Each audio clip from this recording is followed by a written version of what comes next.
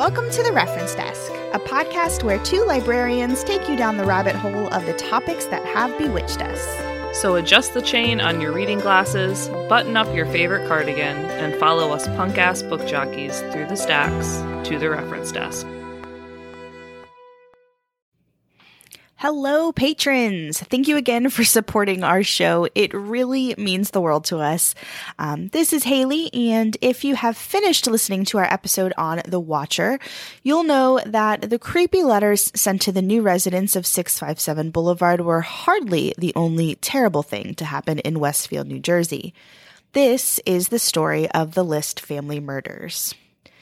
So John List was born in 1925 in Michigan to German-American parents. He served with the Army during World War II as a lab tech, and after his discharge, he received a BA in Business Administration and a Master's in Accounting from the University of Michigan in Ann Arbor. During the Korean War, List was recalled to active service and ended up at Fort Eustis in Virginia. It was here that he met Helen Morris Taylor, a widow who had a daughter of her own named Brenda. The two married less than a year after meeting. Because of his education, List was transferred to the Finance Corps, and when he was discharged, he moved the family to Detroit and got a job as an accountant. List would actually bounce around to several positions and cities in Michigan, and the Lists had 3 children during this time. In the 60s, Helen's daughter Brenda got married, and Helen was rumored to have a problem with alcohol and was growing increasingly unstable, and so the List family, including John's mother, moved to the East Coast, where they would eventually end up in a 19-room Victorian mansion at 431 Hillside Avenue in Westfield. The home was called Breeze Knoll. At the time, John had taken a job as vice president and comptroller of a bank and was a prominent member in the Lutheran Church. So the family seemed like they had it all. However, the Lists were living above their means, and when John lost his job, things really started to go downhill. Desperate to keep up appearances, John would leave every day as if he were going to work, and he would spend all day at the train station reading a newspaper, while also secretly skimming money from his mother's bank accounts. His teenage daughter was dabbling with marijuana and, gasp, theater, which of course were very unchristian. And when John realized that his perfect existence was falling apart, he made the decision that it would be better for his family to die than to go through a life of poverty and immorality. Just so nice of him to make that decision for them. On November 19th, 1971, John waited for his children to leave for school before shooting his wife in the back of the head. He then went upstairs to the attic apartment and shot his mother, who was 84 years old, above the left eye. He went and picked up his daughter, Patricia, who was 16, and son, Frederick, who was 13, from school, and immediately, once entering the house, shot both of them in the head. And then he made himself some lunch, as you do, and then left to go empty out all of his bank accounts. Later that afternoon, he went to the high school to watch his oldest son, John Frederick's soccer game. God. After he drove John, who was just 15 years old, home, he shot him as well. He then dragged the bodies of his family into the ballroom and placed them on sleeping bags, though he left his mother in her attic apartment. He left a note beside each body stating why he had to kill them, and the note with his mother's body said that hers was, quote, too heavy to move. Nice. One of the notes of explanation List left behind said, quote, I'm sure some will ask, how could anyone do such a horrible thing? My answer is that it wasn't easy. He also sent notes to his children's schools saying that they would be visiting their sick grandmother in North Carolina for a few weeks. He made sure to notify his oldest kids' part-time jobs that they would not be coming in. He stopped all of the milk, mail, and newspaper deliveries to the house. And he left every single light in the house on and church music blaring over the intercom system before disappearing. It wasn't until December 7th, nearly a month after the murders, when one of Patricia's drama teachers came to her house to check on her, that the bodies were discovered. So her teacher's emergency call to the police said, quote, "My God, you'd better send help out here. There's been a mass murder. There's bodies all over the place." Police launched a massive manhunt for List right away. In addition to the 5 bodies and the murder weapons, the police also had written confessions from the killer for each of the deaths. But List's track, sadly, was lost. He was gone.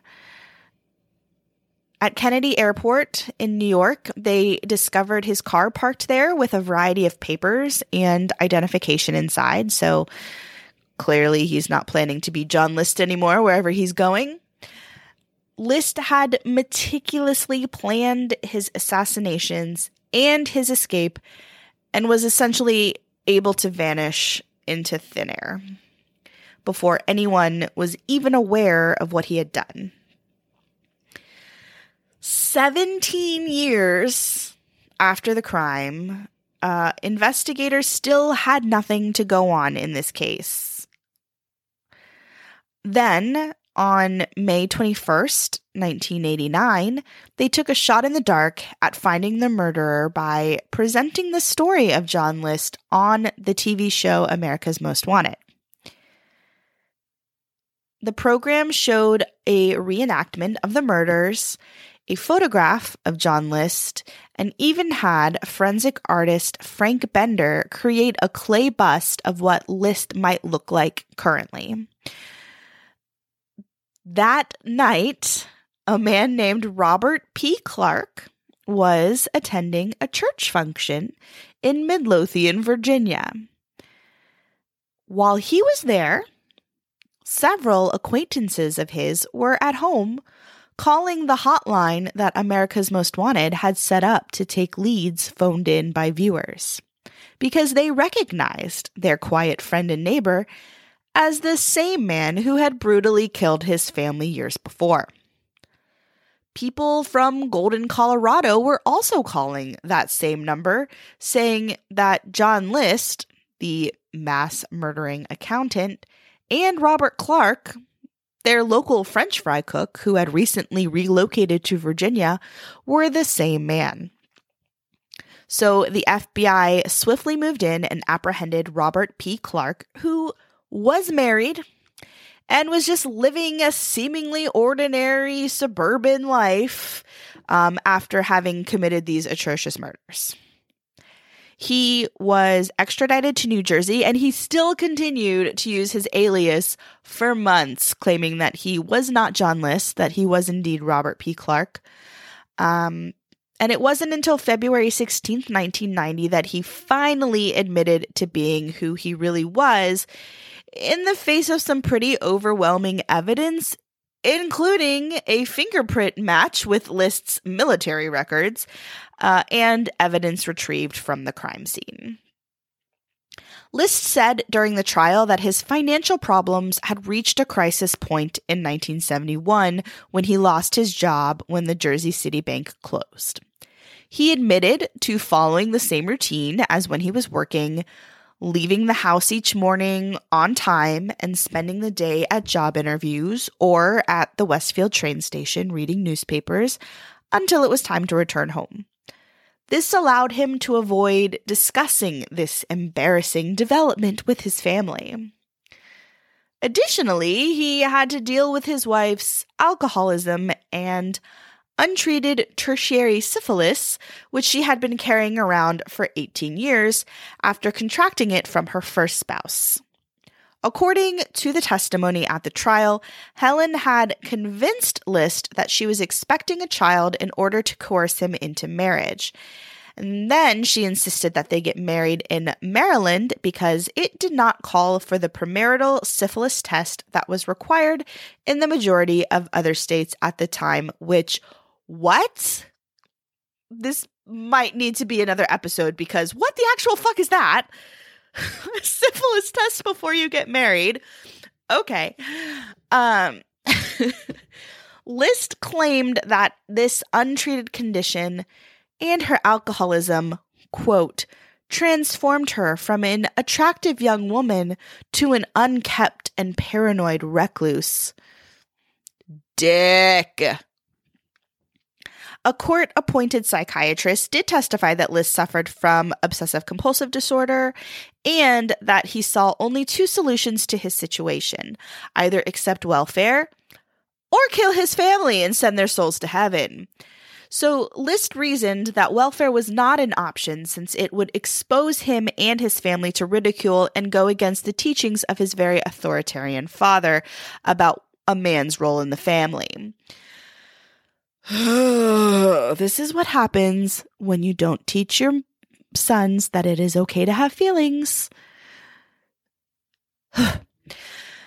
This, obviously didn't fly, and on April 1st, 1990, List was charged with 5 counts of first-degree murder.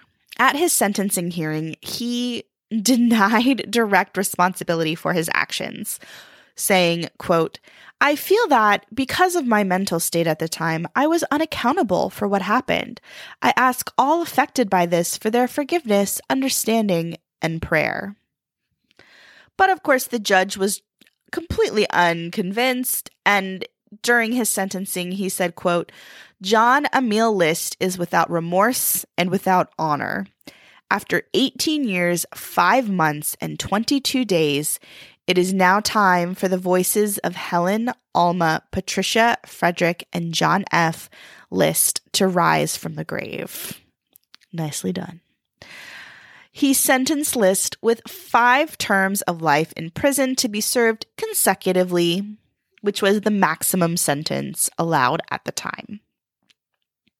List, of course, tried to appeal, saying, he had PTSD from the military, which, okay, maybe. That's, probably almost everyone coming back from World War II did. But I also think he's just a raging narcissist. So, yeah, nah. John was interviewed by 2020 in the early 2000s, and he said, quote, I finally decided that the only way to save them, meaning his family, from that, meaning poverty, or in his eyes, ridicule, was to kill them. I thought about killing myself, but my belief is that if you do that, your soul can't go to heaven. I could kill them.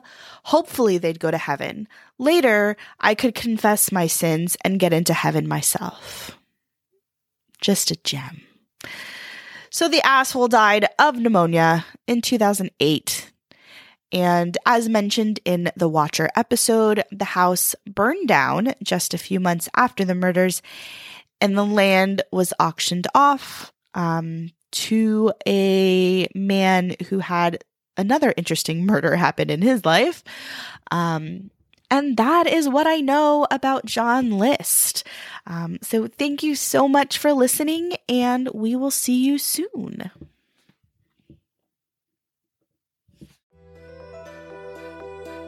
Thank you for listening to The Reference Desk. If you enjoyed the show, please subscribe and leave us a 5-star review on Apple Podcasts.